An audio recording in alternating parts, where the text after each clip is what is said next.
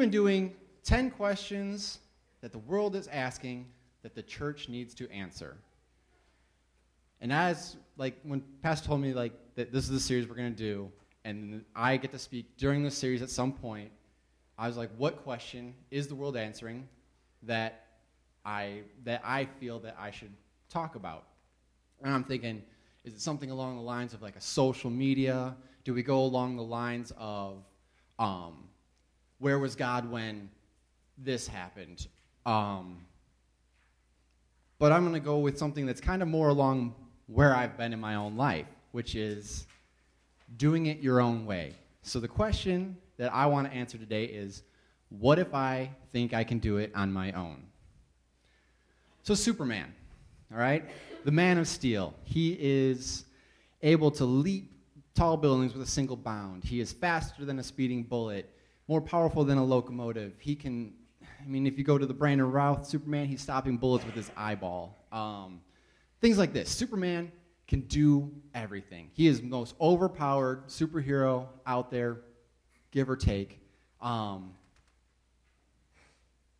then, as the writers saw that he's so overpowered, they add in things like kryptonite, and they add in other villains that are able to actually take him down. And, wherever there's that much power, there's always something that's going to be competing with it.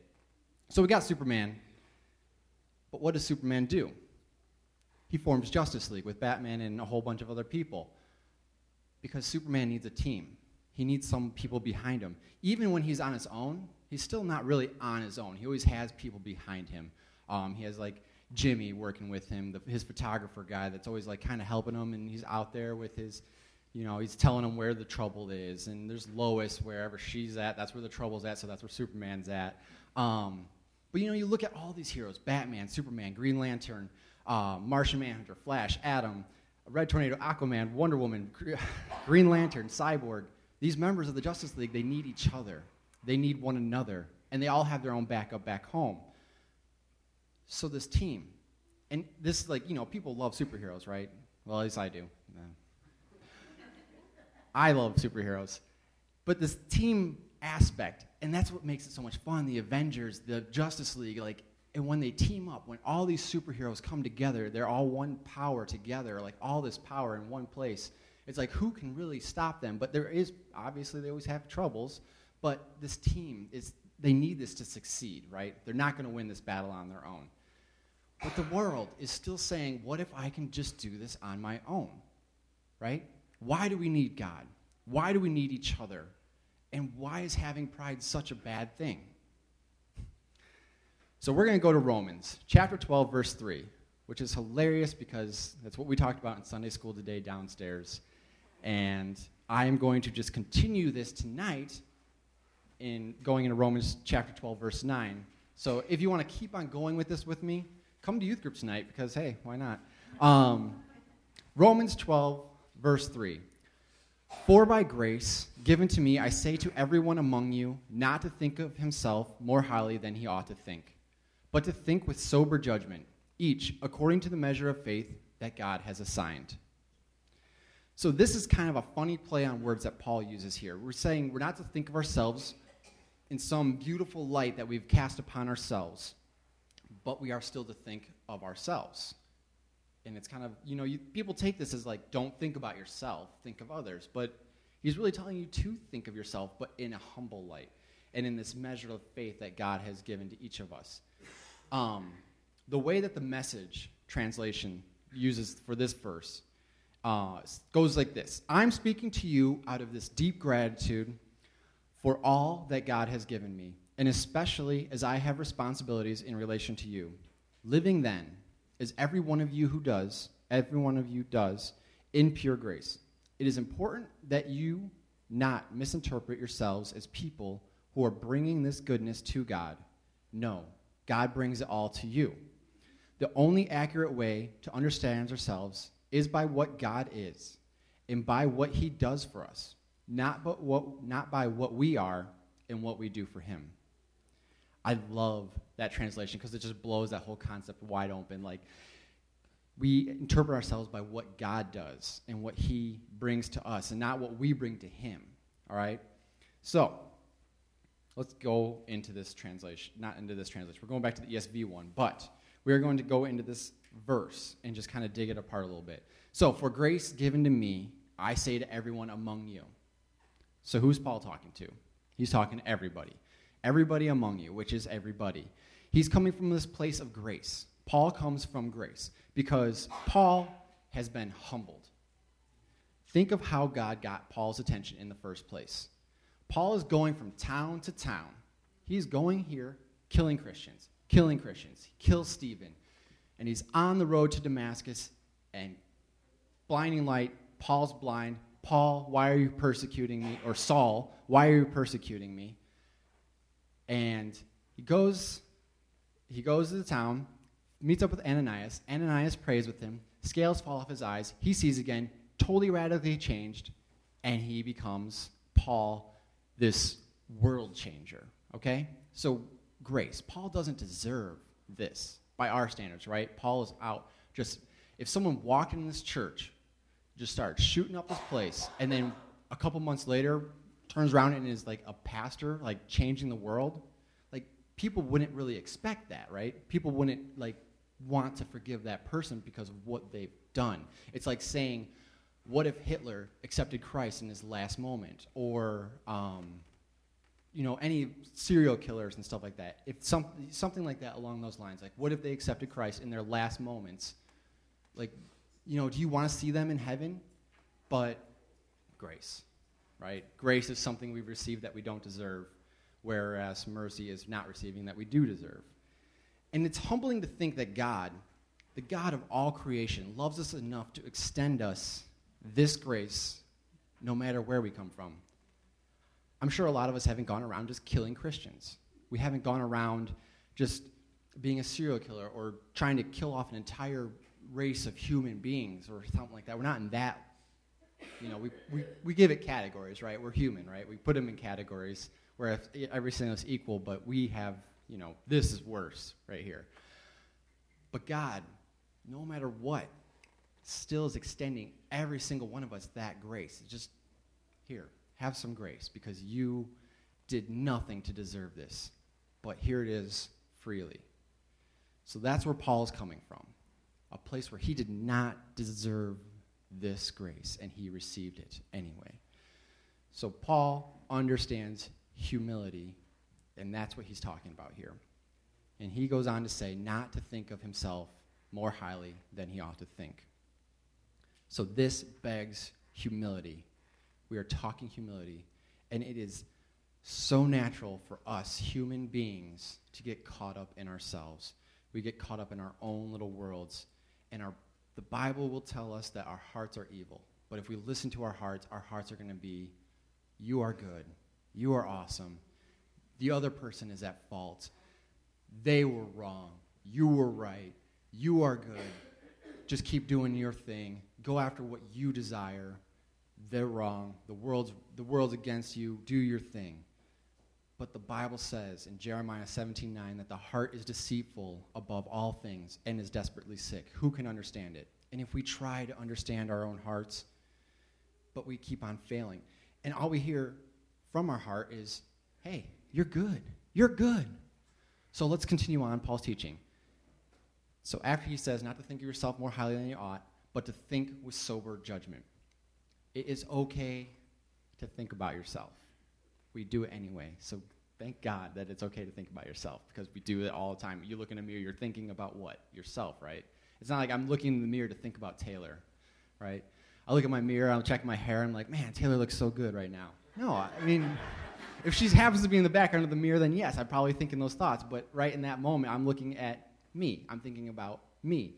But we have to do this with this sober judgment. And what does it mean for this sober judgment? It's to think clearly, because the opposite of sober is drunk or intoxicated. And when you're intoxicated or drunk, you are not thinking clearly. You think unclearly. You have clouded judgment. You have clouded thinking. And from someone who came from a past of going down that path of just going out and just getting drunk, people always say it's so much fun and you have these stories, but I don't remember these stories, and that is clouded judgment. That is clouded thinking, right? And if you think about it in this clarity, you shine a light upon what is going on with you in your life, it should humble every single one of us. And we like to think that we can handle situations on our own. And sometimes we might be able to, right? Like, it's like, oh, I got to go mow the lawn. I'll do that on my own, okay? But even then, even in that situation, it would still be so much easier if someone else helped. It's going to cut that time in half, right? So no matter what the situation is, it's something so simple that you could do on your own. Help is still going to help, right? They call it help for a reason. And God is always there with us, and he wants us to lean on him. And God intends us to lean on him. God intends us to lean on the people that he's put around us. It strengthens us. It builds faith. If I come up against a situation and I lean on Gareth for some help and it works out, my faith in Gareth is built up. My faith in God is built up because he put Gareth in my path. And I know that in the future I can lean on Gareth to help me in the future in situations because, boom, there it happened. He's been there. So if you think that you can do it on your own, that's not sober thinking. Each according to the measure of faith that God has assigned. What does that even mean? Well, let me tell you. This is the varying degree of faith that God has given each. Is this the varying degrees of faith that God has given each believer, or the Christian faith that all believers hold in common? So, like faith is a gift, right? Faith is a gift from God. And sometimes for some people, it's a stronger gift than in others. When I took the spiritual gifts test, faith was really high up on me. But there's other kids and stuff around that their faith wasn't a high thing. It wasn't high up on their list. So there's that varying degrees of faith. But we all, as Christian believers, hold on to this common faith that, brings us towards Christ. But it doesn't matter. Faith is this main part of religion. It is the main thing about being a Christian. It is the main part of who we are, because without faith, how do you really believe? It constitutes its first demand in the Christian religion, therefore, is characterized by faith or confidence in God. Hebrews 11, 1 through 3. That's a good one to go through for faith. Faith is the assurance of things hoped for, the conviction of things not seen. For by it, people of old received their condemnation. By faith, we understand that the universe was created by the word of God, and so that what is seen was not made of things that are visible. And down in verse 6, it says, and without faith, it is impossible to please him. For whosoever would draw near to God must believe that he exists, and that he rewards those who seek him. So obviously, faith is important. And if we go relying on our own strength instead of trusting in God and putting our faith in him, we are missing the point. The whole point is gone. We cannot miss this. This is the basis for our walk. So what is the big deal? Why do we have to lean on faith and not on our own abilities? Because the Bible says so. Actually, I even wrote in my notes at this point, because the Bible says so. But I said something, Taylor and I were talking, she's like, you cannot say more than 8 times in your message today. And I am purposely taking this one out, even though now I've said it multiple times, just because I'm explaining this point and I am just putting myself in this hole. But the Bible says so, right? That is why. Proverbs 14:12, there is a way that seems right to man, but in the end, it is the way to death. Proverbs 3:5, trust in the Lord with all your heart. Do not lean on your own understanding. Matthew 19:26, Jesus looked at them and said, with man, this is impossible. With God, all things are possible. We are not meant to do this alone. Life, church, sickness, health, trouble, good time, bad times, or H, all of the above. We are not meant to do this alone. We are created to belong. We were talking last week about unity and how we belong. What is the point of the church? It is to belong. We are here for one another. We build each other up. We hold each other up. We support each other. If you keep reading through this chapter in Romans, chapter 12, and I encourage you to go home and read through it because it just says all about unity and coming together as a body of believers. And when Jesus tells his disciples that with man this is impossible, with God all things are possible, he is talking about salvation. because we can't save ourselves, right? We cannot do this. There's nothing you can do that will save yourself. If you think that you can be good enough to be saved, you are wrong and not thinking with a sober mind. Pride. Pride is what gets in the way right there. And that is a horrible thing in a church. It is the greatest sin, according to C.S. Lewis. Actually, just according to a lot of people. I would agree with that. Pride is the ultimate downfall. And this is something that's shown up in all of our lives. In my own life. Like, I come into this job like a youth pastor, and I'm like, so many times I just go at it thinking I can do this on my own. I spent weeks upon weeks painting that room. And only one time did I ever ask for help. One time did I ever ask for help. And I spent the rest of the time just doing it on my own because, like, you know what? I can do this. I got this. I hung a TV on my own. That was the scariest thing ever because I was expecting to come in the next day and that TV be on the ground. Just all this stuff. Like, you just think you can do this on your own. And there's so many things in my life where I'm like, I can do this. I can do this. I got this. And I just go after it and I just jump all in. And there's a great thing about having that, like, go-get-'em attitude, but at the same time, if you don't take a moment to look for help from either God or from people around you, you're missing the point. Pride. I don't brag about my cooking skills for no reason, right? I mean, granted, let's just face it, competition was rigged, right? Okay? I'm not bragging about some rigged competition.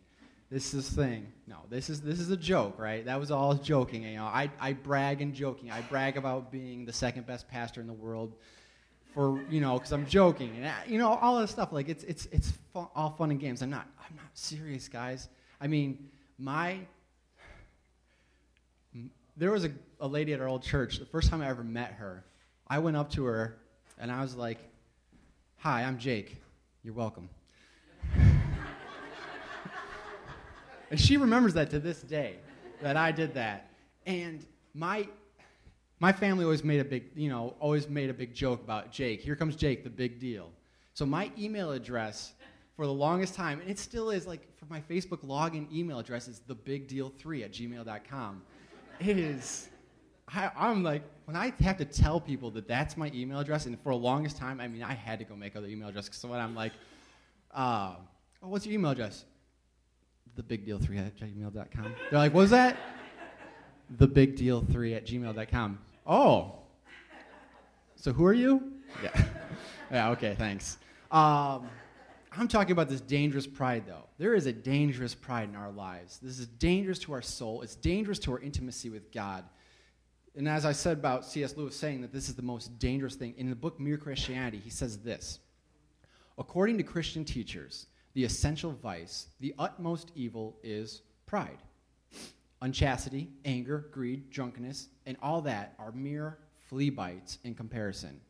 It was through pride that the devil became the devil. Pride leads every other vice. It is the complete anti-God state of mind. It is pride which has been the chief case of misery in every nation, in every family since the world began. Yet the world still wants us to think that having pride is okay. It is a good thing. When the going gets tough, we stick it out because we have our pride. When your pride is going to carry you through the hard times. Bryce Courtenay says, pride is holding your head up when everyone around you has theirs bowed. Courage is what makes you do it. Pride comes before the fall. Pride comes before the fall. And do you know where that saying came from? The Bible. Imagine that. Proverbs 16:8 says, pride goes before destruction, and a haughty spirit before a fall.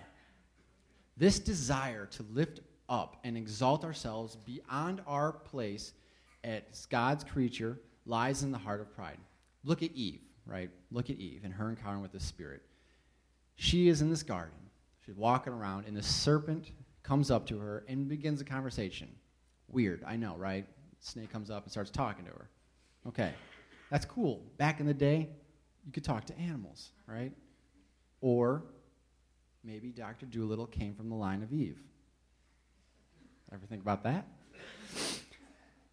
So, she's in here. She's talking to the serpent, and he arrogantly contradicts what God had said to Eve about eating this forbidden fruit. And he charges God with lying. This rejection of God's word introduces Eve to a concept that she has never known, this possibility of unbelief. And this was intended to arouse doubt in her mind about the truthfulness and reliability of God. Because before this moment, Adam and Eve had never had a doubt about God. They walked with him in the garden. They moved around. They existed with God in this garden. They don't doubt him. They just take him as is. He's right there. It's God. I don't doubt Taylor. I don't doubt her existence. Maybe some of her ideas, maybe they're doubtful, but her ideas I always know are better than mine anyway, so I just go with it. And then in the next breath, the devil drew her into deeper deception by contradicting that God's reason for lying was to keep her from enjoyment of possibility inherent in being godlike. And this was aimed at undermining her confidence in the goodness and the love of God, and it arouses the desire in her to become as God. Eve is confused. Eve is deceived. And in this state of mind, she considers the possibilities. Her desire to become godlike grows stronger. And she begins to look at this forbidden fruit in a new light. It's become something attractive to her eyes, and it's pleasant to the touch. And her desire keeps increasing, and the temptation is increasing, and it's giving rise to this rationalization and this corresponding erosion of her will to resist and to say no. And what does she do? She eats it, and she gives it to Adam, and he eats it.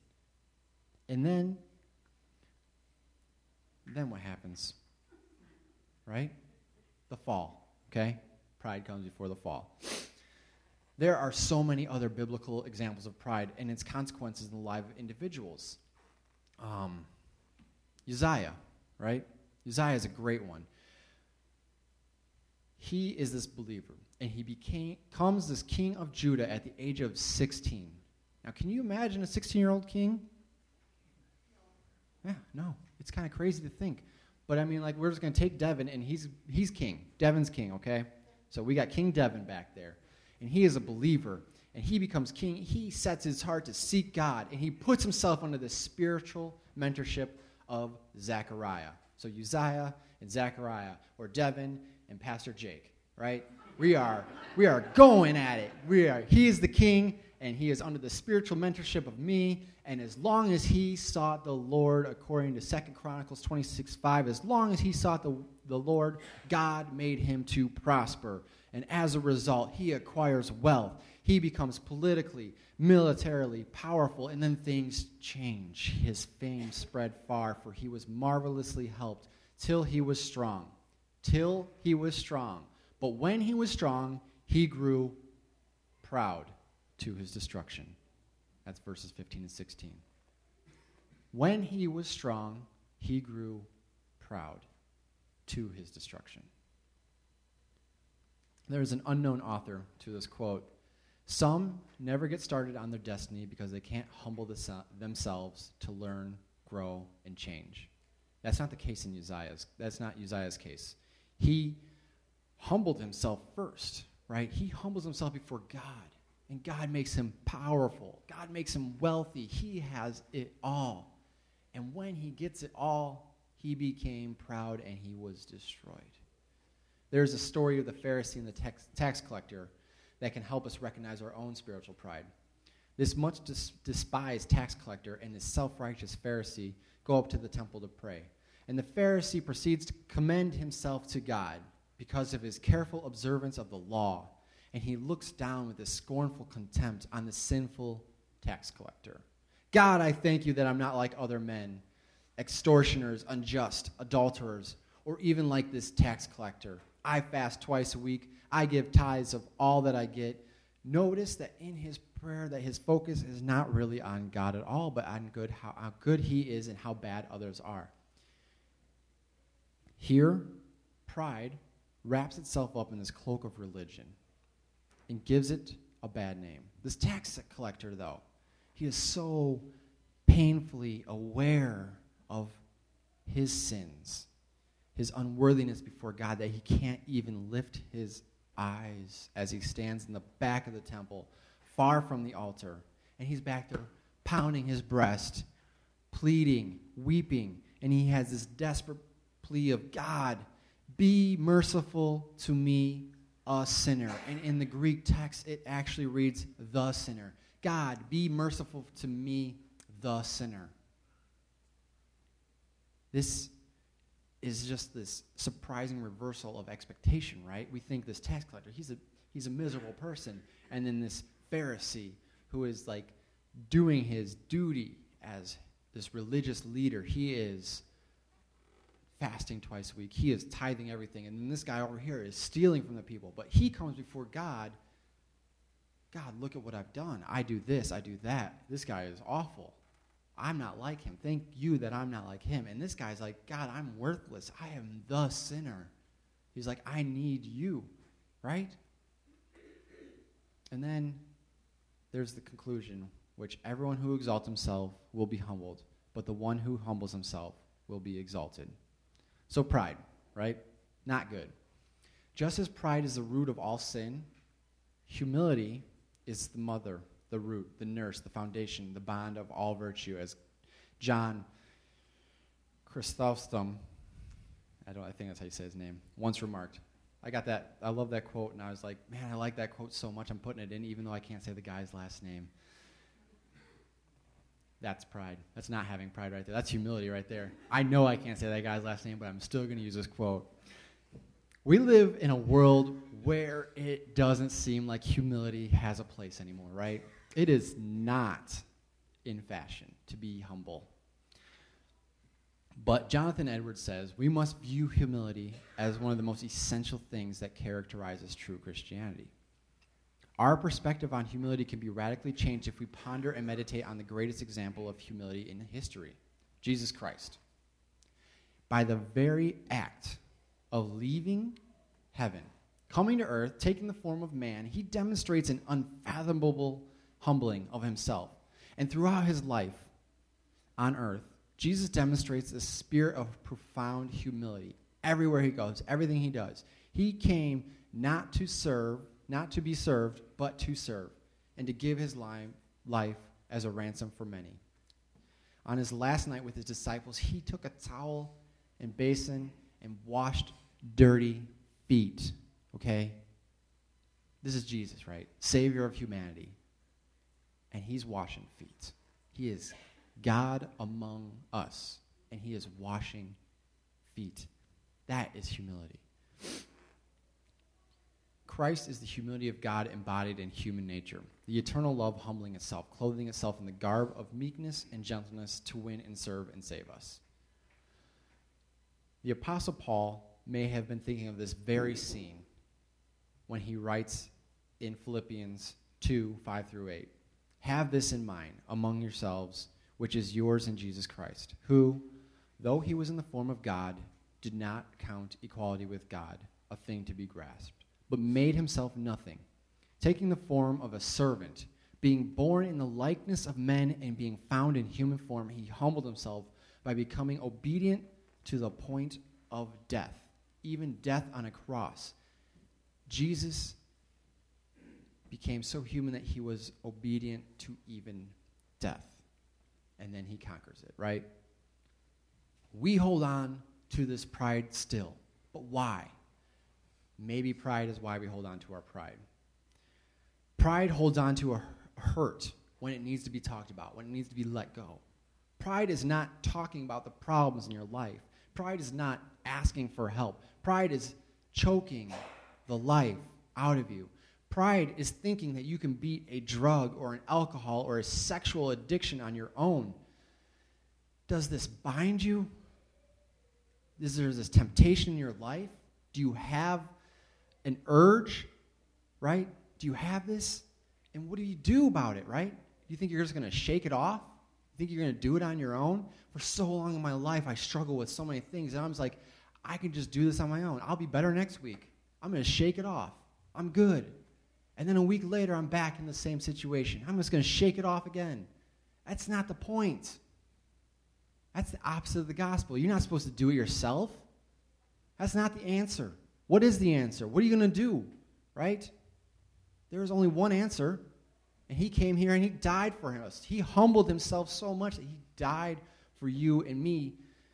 Your goodness, your discipline, your devotion is not going to save you. It's only going to kill you, right? It's not going to save you. That won't save you. If you lean on your goodness, your devotion, your own discipline, you go to death.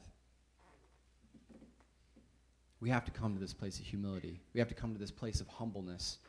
And then we can approach God, and we can approach the others around us for help, for support, to celebrate with us, to cry with us, to uphold us, to forgive us. So I'm going to leave you with this. What does pride look like in your life? What are you holding on to? What do you need to ask someone to help you with, or to uphold you with, or to pray with you with, or to be next to you with, to carry you through? Whether it be asking God or ask the person next to you or around you. God gave us each other. That's why we're a church, right? We are here for one another. If you have a problem, you come to somebody, you come to me, and we work through it. We talk about it. We pray about it. I will uphold you through it. If I have a problem, I should be able to come to any of you about the same stuff. If you go through hard times, I mean, we're human. We go through ups and downs. Our lives are like a roller coaster, and it's a struggle. Like a couple weeks ago, I just had a horrible week. It was just a bad week all throughout. My other job sometimes just makes me miserable. And then comes Sunday, and Sharon comes up to me, and she's like, I've had just this burden for you all week, and I was just praying for you. And I'm just like, that's why you lean on God, because he's going to bring someone else up to just pray for you, even though you don't know they're doing it. I didn't go out of my way to ask Sharon to do that, but she just felt a burden from God, because in my desperate times, I'm just like, God, what am I supposed to do? This is awful. This situation is terrible. Like, I just don't want to do this anymore. I am miserable. I have no idea what I'm supposed to do. And then he answers the prayer, even if it's not even like, if it's more just kind of like a yell. He answers moanings. We moan and he'll answer us. God knows the desires of our heart. He knows what we need, and he's going to give it. But we have to look for it, too. We have to go out and get that help. So what pride are you holding on to? What are you holding on to in your life that you need to let go of? Who do you need to go talk to? Who do you need to forgive? Who do you need to ask for forgiveness? Who do you need to go pray with? Just go and seek this. Go seek somebody out. Walk with somebody else. This isn't meant to walk alone. We're not supposed to do this alone. That is why we can't. No matter what you think, no matter how good you think you are, you could think that I got this, I can do this. Maybe, but you're probably wrong. We have a family here, right? This church is our family. We can lean on one another. Like, with my family, my blood family, I can go to them and ask for anything. I feel like I can go to my mother, I can go to my father, and I can ask them. And it took a couple months, and now I feel like I can ask you guys. Like, at first, when I first came here, you're all strangers. I don't know you. I don't know what you're going to do. You could probably, I'd come tell somebody my problems. I go tell Bob my problems, and Bob's putting it on Facebook. Oh, you'll never believe what Pastor Jake said. Youth pastor, this is what our youth pastor's like. No, I trust him now. I trust you guys. And that's what family's for. We need to trust each other. We need to hold each other up. We need to bless one another.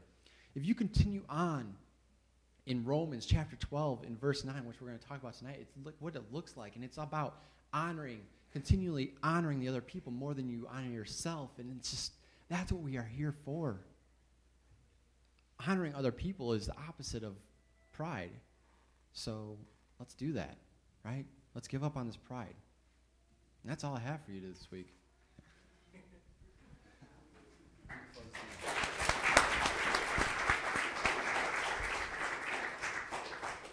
Let's bow our head and close our eyes for a moment. I hear people talk about, and Kelly, if you want to come to the piano. I hear people talk about this a lot, that, when we stand before God one day, and is there going to be like a big movie, and we kind of watch our lives over, and we get to kind of see all the decisions we made and the turns we took and things like that. And I want you to know that every person in this room, myself included, when it's all played before us, we're going to know we could have gotten a lot further than we did if we weren't so proud. That we could have walked further than we were going to walk if we would have been able to ask somebody. I see it in church a lot that sometimes we're really good at giving to people and giving to a need, but it's hard for us to receive sometimes, because to receive from you, I have to admit that I need something from you, and that hurts my pride. It hurts me to ask.